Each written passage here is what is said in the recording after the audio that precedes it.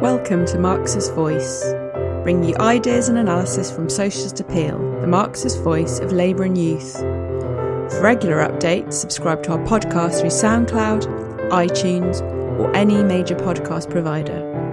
Or visit our website at www.socialist.net, where you can donate and subscribe to our paper online and help support us in the struggle for socialism.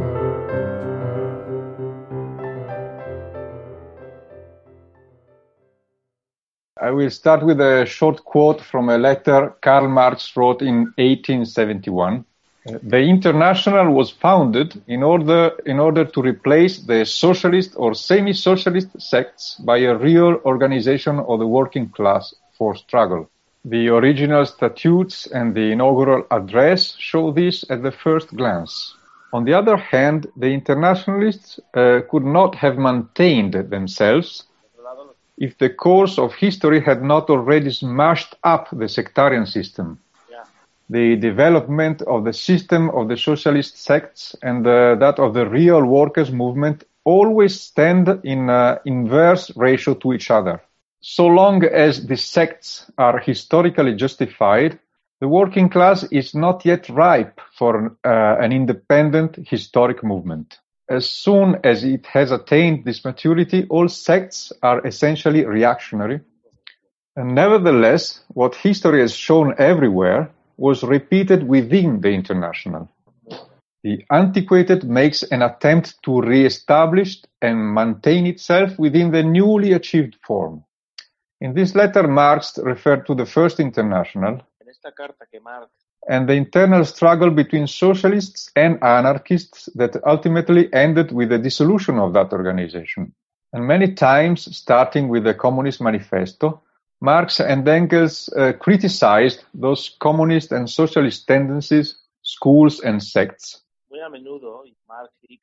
that preached socialism and their particular recipe for rebuilding society according to justice. And that was the infancy of the workers' movement. The working class had not yet developed its own independent organizations, and its aspirations and its needs were mainly expressed through the propaganda of the utopian socialists of different shades. In that sense, the struggle to move forward from that embryonic stage can be considered won, and that stage has been overcome since long. It is true that with the fall of the Soviet Union and the ensuing ideological reaction, many mass movements saw a revival of utopian ideas about how to overcome the evils of capitalism. That was particularly evident in the so-called anti-globalization movement in the early 2000s. But those ideas were generated not in the working class, but in the petty bourgeois sectors, which tried to figure out a way to resist the crushing pressure of finance capital.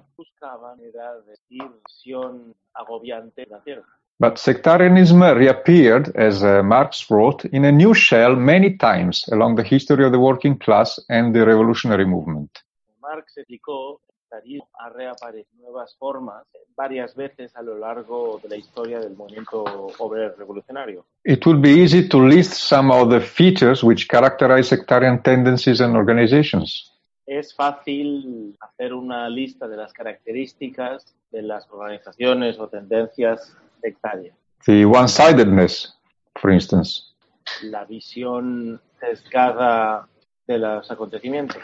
The tendency to accept only some forms of the class struggle. Tendencia a aceptar solo algunas formas de la lucha de clase. There are sects, for instance, who consider that only strikes are a real proletarian form of struggle, denying any other activity as opportunistic. Hay grupos, por ejemplo, que consideran solo la huelga de manera proletaria, niegan cualquier otro tipo de método de... Or groups that dedicate themselves exclusively to propaganda, dissociating it from any activity in the movement.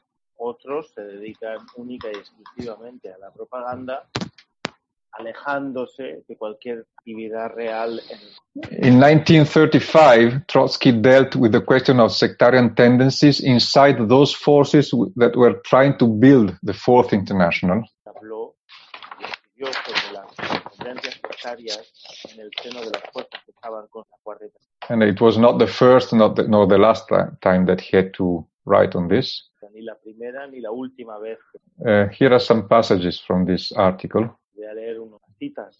Every working class party, every faction, Cualquier partido, cualquier facción passes during its initial stages through a period of pure propaganda, i.e. the training of its cadres.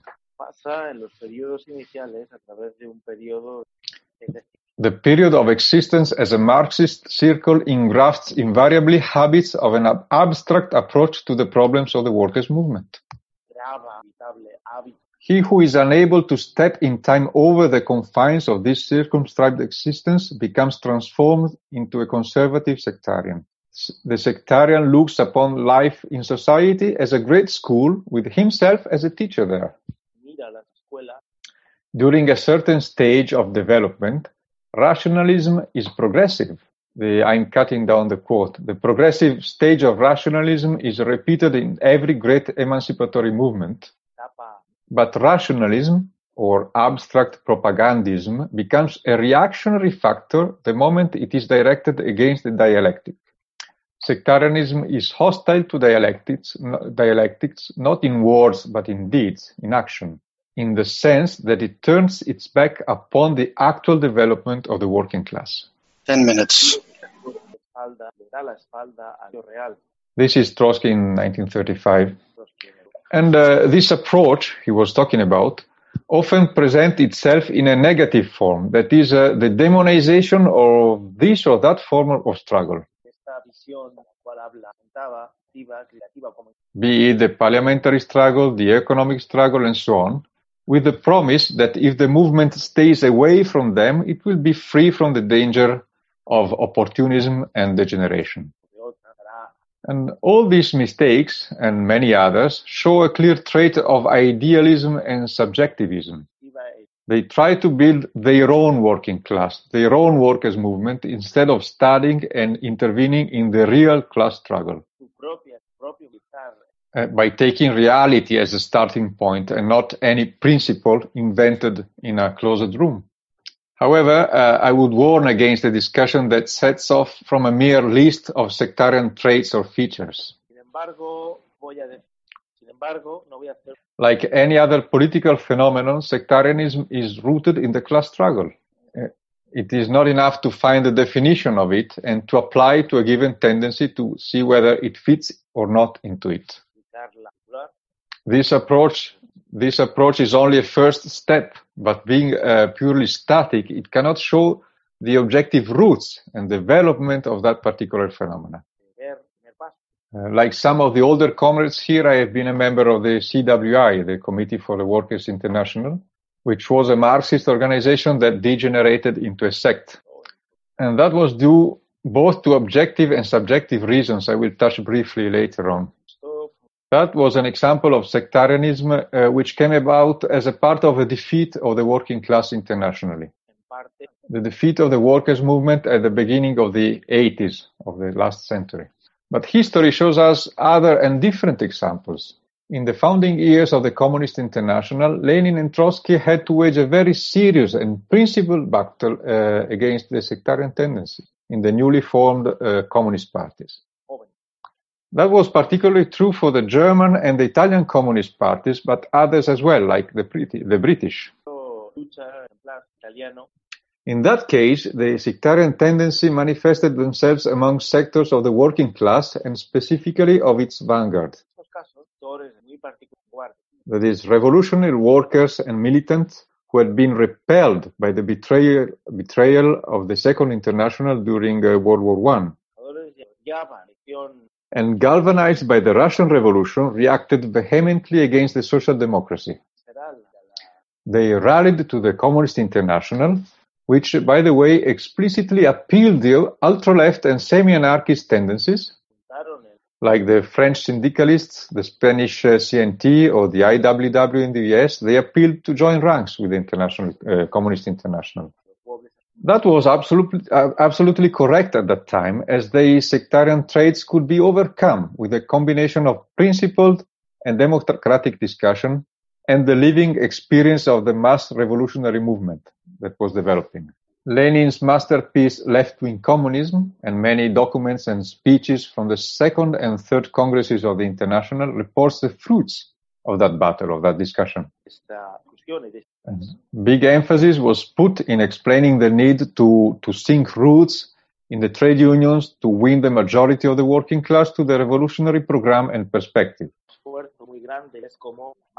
To make good use of all the different fields of activity in order to build the revolutionary party.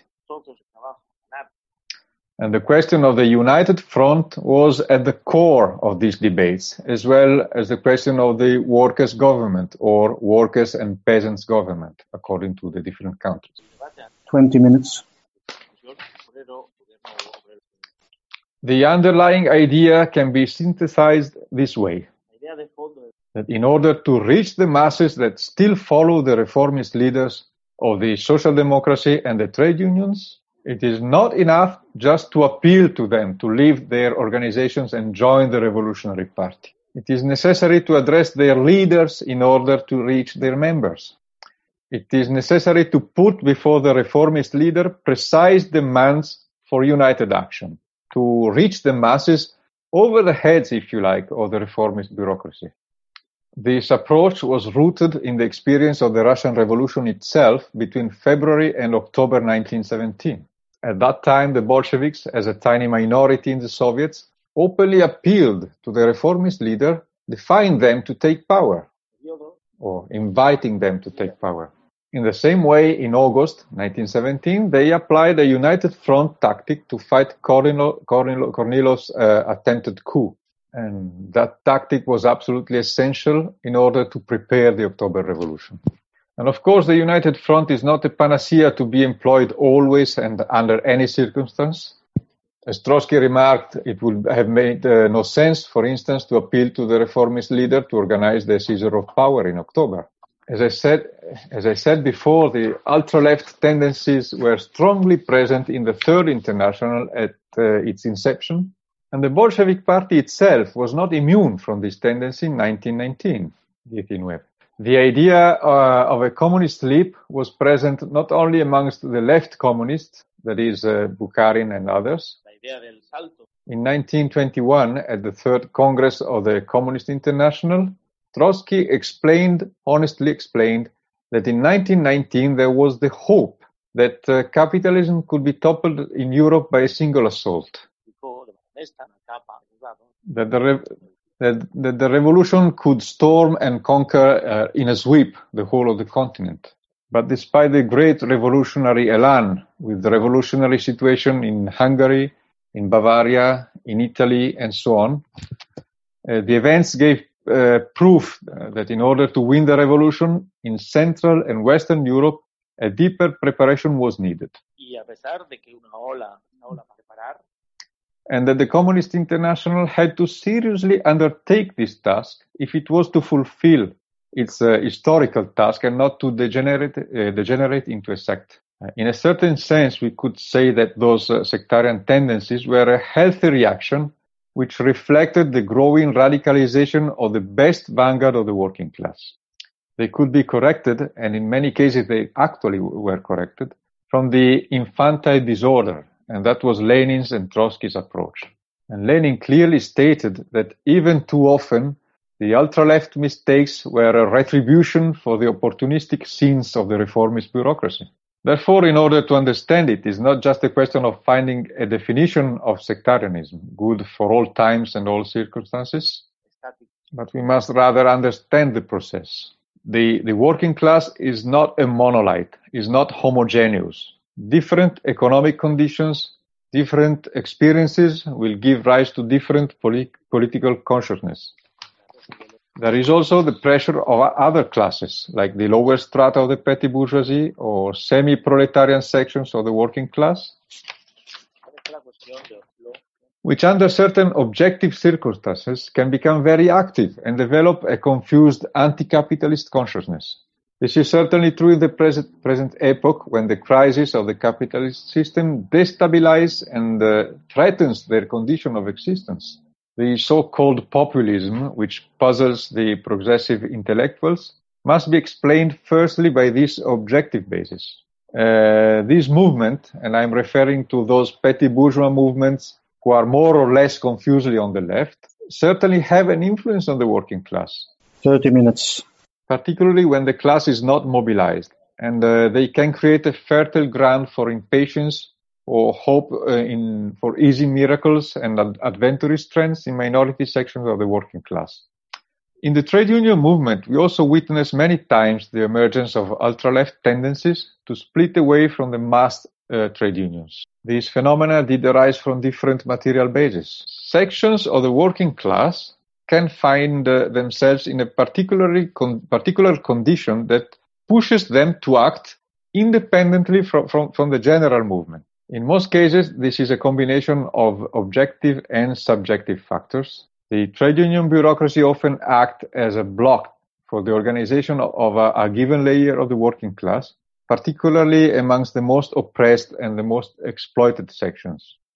Agricultural laborers, for instance, very often immigrants, living in a very precarious existence, are seen with suspicion, are kept segregated by the reformist bureaucracy. And in many countries, they give a point of support for independent trade unions. In Spain, the SOCs, the Sindicato Obreros del Campo, which later evolved in the SAT, is a good example of these militant and fighting trade unions. These fighting trade unions, which can actually become majority unions in a given section, in a given industry or region, while being a minority in relation to the labor movement in general. Historically, the industrial workers of the world, the Wobblies in the US, are a good example of this. This has always been connected to the subjective action of political cadres from left-wing and sectarian organizations. In some industries and trades in different countries, we see similar developments. In the logistic delivery industry, for instance, we see many examples of this sort of organizations. The fast growth of these industries through the e-commerce in recent years gave a certain bargaining power to the workforce, while the official trade unions quite often are incapable of reaching these workers and to confront giant companies like Amazon, United Parcel Service, and so on, when they are not directly in the pocket of the management, which is often the case. In this regard, the theses and documents of the first congresses of the Communist International are compulsory reading for all of us. The Communist International clearly stated that an active and organized work inside the mass reformist trade unions was a duty for every communist party, and no exceptions were allowed. And it warned against the splits that separate the most advanced layer from the mass of the class, thus facilitating their isolation and repression both from the bureaucracy, the bosses, and the state. At the same time, the Communist International stated that this formula was not to be turned into a dogma or a fetish. In those cases where the bureaucracy actively and effectively blocked the organization of the section of the workers, the setup of independent trade unions was considered as an option, provided that it was understood by the workers and that a united front tactic was consistently employed and applied towards the majority trade unions. History shows that these militant and minority unions never develop beyond a certain point. And when they reach that limit, they lose their workers' base and turn into ossified sects or disintegrate. And the only answer lies in the theoretical and political approach to this phenomenon. Quite often, these small radical unions are influenced by another distortion, that is a tendency to confuse economic and political struggle. And just like they hope to bypass the obstacle of the reformist bureaucracy by setting up a separate union, 40 minutes. They hoped to solve the question of the political leadership of the proletariat by using these unions as a substitute for a political party. This conception has a clear anarchist or anarcho-syndicalist origin, but at times it has been adopted by cadres of Marxist or semi-Marxist background. So it is absolutely essential for us to discuss the relationship between the economical and political struggle, both in general and at every concrete turn of the events, and as well as the relationship between the different layers of the working class and their mutual connections. Only through this constant theoretical training we can effectively intervene in this field, build a fruitful relation with these struggles, and fight to avoid that good working class fighters are lost for the cause when the limitations and the mistakes of this strategy become apparent. At the height of the mass movement, the consciousness tend to be more homogeneous. When the formerly backward stratas raise up and catch and even sometimes overlap the vanguard, and the presence of a working class revolutionary party can be the decisive element to bring this consciousness to the necessary level in order to face the historical task of the conquest of power. But this is exception, because under capitalism, the normal condition is of much more dispersion, difference, and even conflicting tendencies inside the masses. And it would be yet another sectarian mistake to believe that a vanguard organization can change this through mere propaganda or even through action. The revolutionary party or tendency in these epochs has the task of carefully analyze at every juncture, under any given circumstances, the state of the movement, to spot those progressive tendencies that manifest themselves amongst the masses and try to connect to them in order to advance its cause. Sectarian or ultra-left groups did in fact play a role also in mass movements, as witnessed by the example of the 60s and 70s in several countries. Italy was one clear case, but not the only one. We could also refer to revolutionary events like the Cordobazo in Argentina in 1969 and many, many others. And in a very general way, we could say that most of the ultra-left tendencies in those years were originated amongst the students. And the radicalization of the youth from the second half of the 60s was certainly an anticipation of the process going on deep beneath the surface in society, inside the working class. It was like the radicalization of the Russian youth before 1905 revolution. And that was also fueled by international events. And in this sense, it was also distorted by the peculiar form that the colonial revolution took in the post-war period.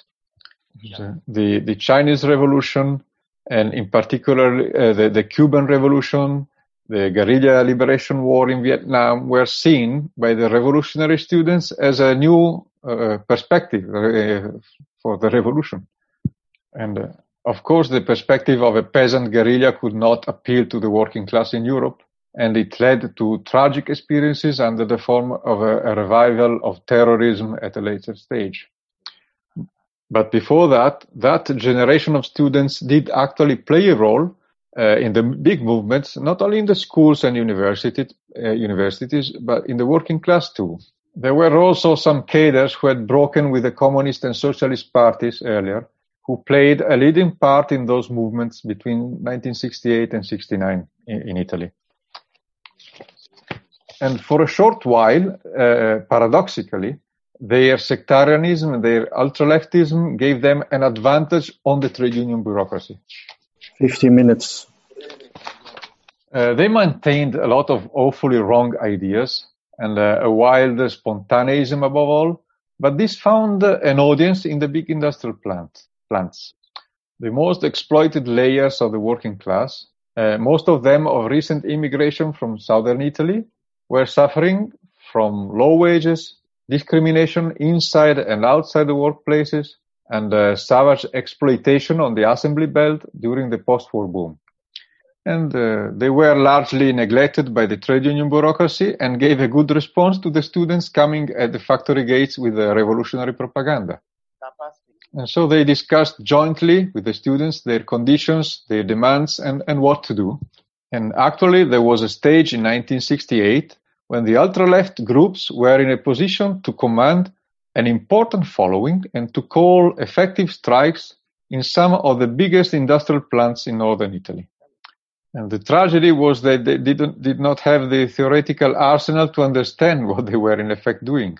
The unbroken thread, that is, the unbroken thread of Marxist theory was not present, and it had been cut previously, in particular by the role of Stalinism. Had they had a real Marxist grounding, history could have taken a different path, because the ultra-left sects were in effect able to organize several thousands of young workers and students, maybe 30,000 as an overall figure at their peak. And the biggest groups had 5,000 to 8,000 each, which was a small force compared to 1.5 million or more in the Communist Party, but still could have played a different role. And with an adequate tactic towards the trade unions, the factory councils, and the Communist Party, they could have laid the basis for the building of a small revolutionary party, just like the Ordine Nuovo group in Turin in 1919-1920 was able to win the best workers' vanguard in the factory councils, which later gave an important base in the working class to the newly formed Italian Communist Party in 1921.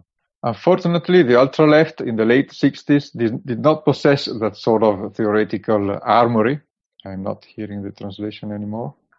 They proclaimed the death of the trade unions.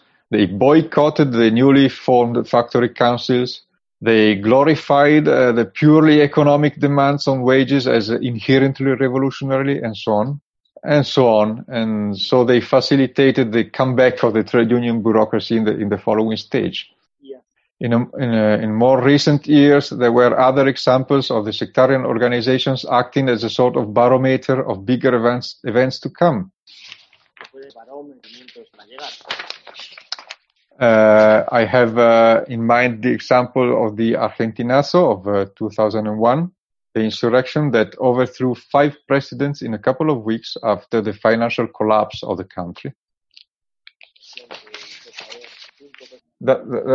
That was a key link in the chain of revolutionary events, which in that decade spanned from Venezuela to Bolivia, Ecuador, and in one way or another touched most of the Latin American continent.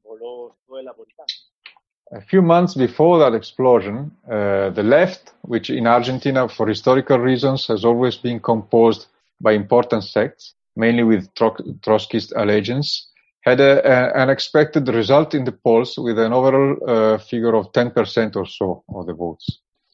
But as I said, it was mainly a symptom of a deeper process which expressed immediately after in a full-scale insurrection and a revolutionary situation. It is important to notice that despite this relatively important role, the sects in effect denied the perspective of a revolution and of workers' power. 60 minutes. They relied on electoral tactics or cultivated their own points of support in very specific sections of the masses, like the unemployed of the Piqueteros movement for the Partido Obrero, or some of the occupied factories for the PTS, which were 2 of the main groups. Of course, it is absolutely correct to intervene energetically amongst those sections of the working class that display fighting ability.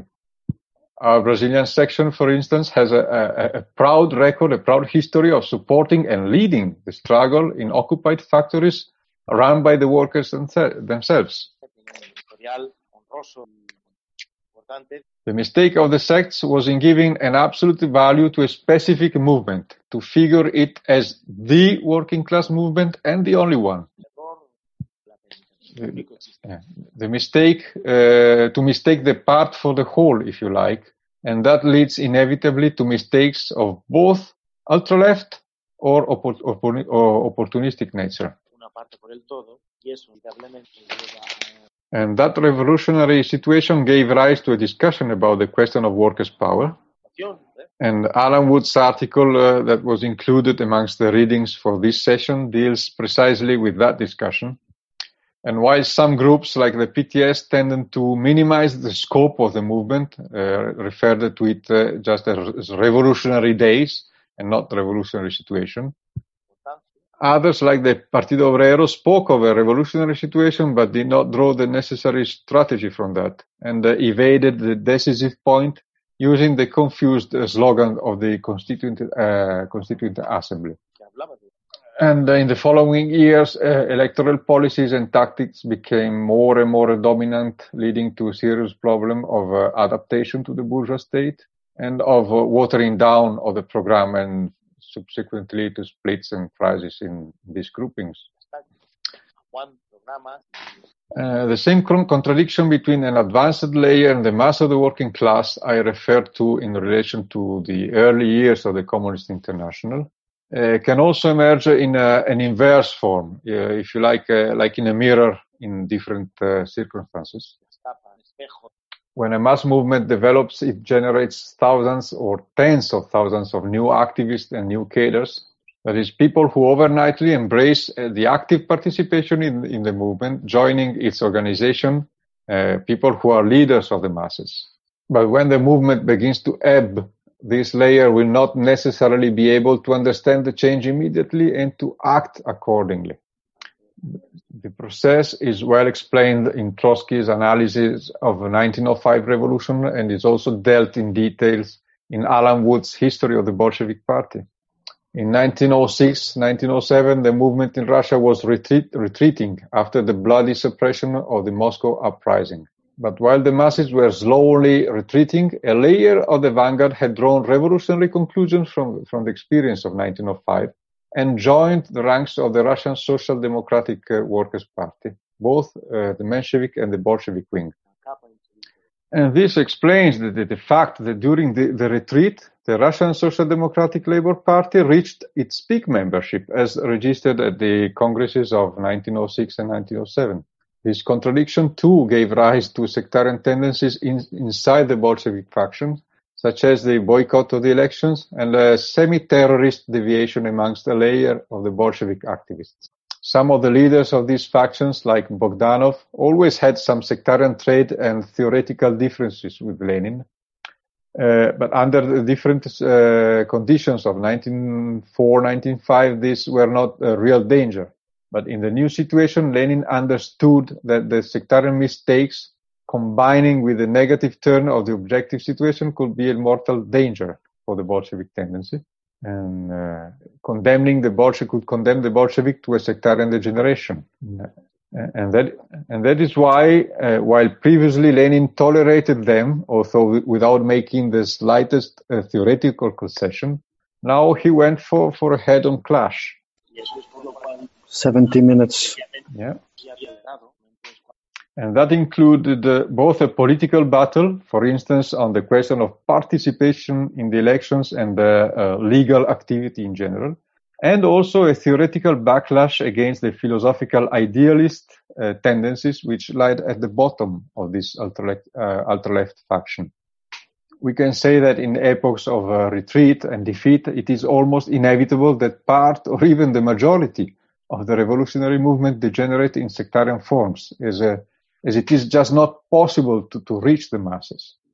The fate of the Fourth International was set by the defeats of the late 30s and the 40s, which gave the reformists and the Stalinists an iron grip on the labor movement on a world scale, and segregating the Marxists to the sidelines for a whole historical period. When similar developments come about, there is room for all sorts of mistakes, notwithstanding the amount of Marxist phraseology and quotes which are written into political resolutions or leading articles on the party press.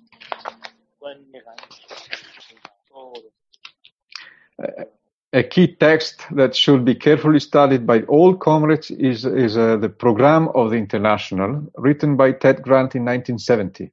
And that document carefully traces the theoretical roots of the degeneration of the Fourth International and its capitulation to the adverse historical forces. I'm not going further on that, as I think that the session on the history of the IMT will deal with it in depth. On a much smaller scale, the sectarian degeneration of the CWI in the mid and late 80s had some similar traits. The general trend after the 70s was one of retreat of the working class internationally.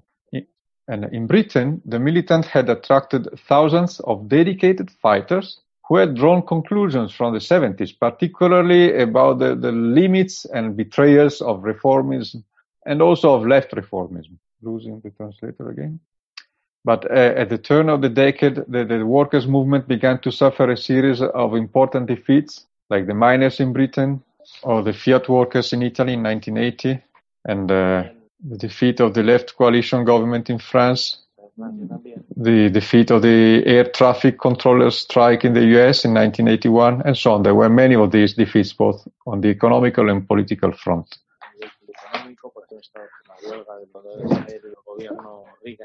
And that turn clashed with the previous experience. And so the contradiction expressed in the CWI and the militant, in the idea that you could advance in the same way under any objective circumstance by applying organizational pressure on the organization. Now, retrospectively, we characterized that epoch as one of mild reaction. But even in epochs of retreat, the processes are not homogeneous. There will be cross currents. In the mid-late 80s, the CWI was able to intervene and even to lead mass movements like the anti-poll tax movement in Great Britain or the students' movement in Spain in 1986-87. And while these were stunning successes, there was also a great danger entailed, which only later became apparent. Because it is all too easy in such circumstances to mistake one particular trend, which is moving forward, for the general and prevailing trend, which at the time was moving backwards, a mild reaction, as I said. For peculiar reasons, a small organization can find itself at the head of a mass movement, and of course it is duty-bound to fulfill its role as best as it can. But this does not mean that that position is won permanently, nor it means that that particular movement sets the main trend in society. Missing this point was one of the causes that contributed to the sectarian evolution of the CWI and had effects on a section of our Spanish cadres later on. 80 minutes. There were several other sides to that process I can't deal properly here, but one is worth quoting. Participation in mass organizations in itself is not a guarantee against sectarianism. The militant was a part of the Labour Party, but this did not prevent its sectarian evolution. In fact, the fact that it commanded the majority in the Labour Party Young Socialists at a certain point contributed to the bureaucratic tendencies which were linked to that method of administrative pressure I referred to. There was a certain layer of so-called cadres who had emerged mainly not from the participation in the movement and in the building of on the ground, nor for their political and theoretical contribution, but rather by advancing along internal lines in the organization. And that increased the tendency to an authoritarian method of leading, which proved to be a fatal weakness when a few years later the organization was not prepared to have a real debate facing the turn in the war situation in 1989 and 1991. And this sort of sectarianism had nothing progressive, nothing infantile in it. It was rather an ossification, and all the attempts to fight it through a serious internal debate proved futile, as the opposition led by Ted Grant, Alan Woods and others was simply expelled in a few months. The parallel is with the splits that Grant had to cope with in the late 30s or in 1949 or in 1965, with the so-called Fourth International. And, despite Ted's persistent attempt to discuss and to overcome the differences with the principal debate, that was not possible. And in all those instances, the only way the Marxist tendency could survive and re-establish itself was through a split. But in all these historical examples, Ted's method, which we are to defend, was to debate and to defend the principles, amongst which the question of internal democracy was not the less important. That is the Leninist method. And it is important to notice that in 1906, Lenin was prepared to remain in a minority amongst the Bolsheviks, accepting the boycott of the elections, although he was against it. Even more noticeable, the fact that Lenin and Trotsky, on the eve, just before the Third Congress of the Communist International in 1921, contemplated the hypothesis to be in a minority, given the strength of the ultra-left tendencies of the German and Italian Communist parties in particular. They were firmly convinced that discussion, even an internal fight, combined with experience, would show the correctness of their stand and overcome the sectarian mistakes. And I'm quoting these episodes for an important reason, because the IMT today is a homogeneous political organization, and this was won through discussion and theoretical training. But we have entered an epoch of catastrophic events, an epoch of unprecedented crisis of capitalism, of intense class struggle, of revolution and counter-revolution. And these events will test us too. We will have to face new problems, changes, sharp turns, and this will inevitably create differences and even conflicts, political conflicts. And not to think so would amount to embrace the wildest form of idealism and detachment from reality. As materialists, we base our actions on the objective situation as we can understand it. We know that our program, our strategy do not come just from our desire. But this has nothing in common with a fatalistic optimism or a passive contemplation of an objective development. 90 minutes. Yeah. A few more minutes, Eric, and I sum up. The October Revolution was the result of the objective reality of the class struggle in Russia and on a world scale, but became a reality only through the will, the subjective action of the Bolshevik Party and its leadership. And in the same way, the building of a new revolutionary international is an objective necessity, but it is a subjective act which depends from the collective action of men and women who choose this endeavor. I have not dealt with the conditions of the sectarian galaxy these days because the crisis is complete. It is not by chance. It is part of the preparation of the world-shaking events that are in the making. And these groups are part of the past. And the surest symptom of their crisis is that in many countries they try to join forces to build united fronts amongst them and so on. Our general relationship with that world is the same we had in 1938 or 1965. Go your way till the end, gentlemen, and we will ignore you and face to the working class. We face the youth and the best representative of those millions, of those billions of people who are facing the decay and rottenness of capitalism and will fight to find a way out. There is a passage in the program of the International I mentioned by Ted Grant, which I think illustrates the relationship between those two elements, the subjective and the objective, in an unsurpassed way. This is my last point, Comrade Chair. And I quote, the pressure of capitalism, reformism, and Stalinism in a period of capitalist upswing in the West, the temporary consolidation of Stalinism in the East, the perversions of the colonial revolution as explained in the preceding material of Stalinism, were the causes of the degeneration of all the sects claiming to be the Fourth International. But an explanation is not an excuse, and necessity has two sides. In preceding history, the degeneration of the Second and the Third Internationals, due to objective as well as subjective factors, did not justify the leaders who had abandoned Marxism. It did not justify either reformism or Stalinism. Similarly, there is no justification for the crimes of sectarianism and opportunism which had been committed by the leaders of the so-called Fourth International for more than an entire generation. And Comrade Ted Grant was never afraid of calling things by their right name. Already in the 40s, he referred to the sections of the Fourth International as small sects, and at that time that included the RCP, of which he himself was the main political leader and theoretician. It was a sharp way to warn of the danger that even promising revolutionary organizations can fall into the blind alley of sectarianism and being lost for their historical task. And today, this gigantic task lies before us. The historical trend is once again moving forward, and we must therefore assume full responsibility for that, and I'm sure that this discussion and this school as a whole will be an important step.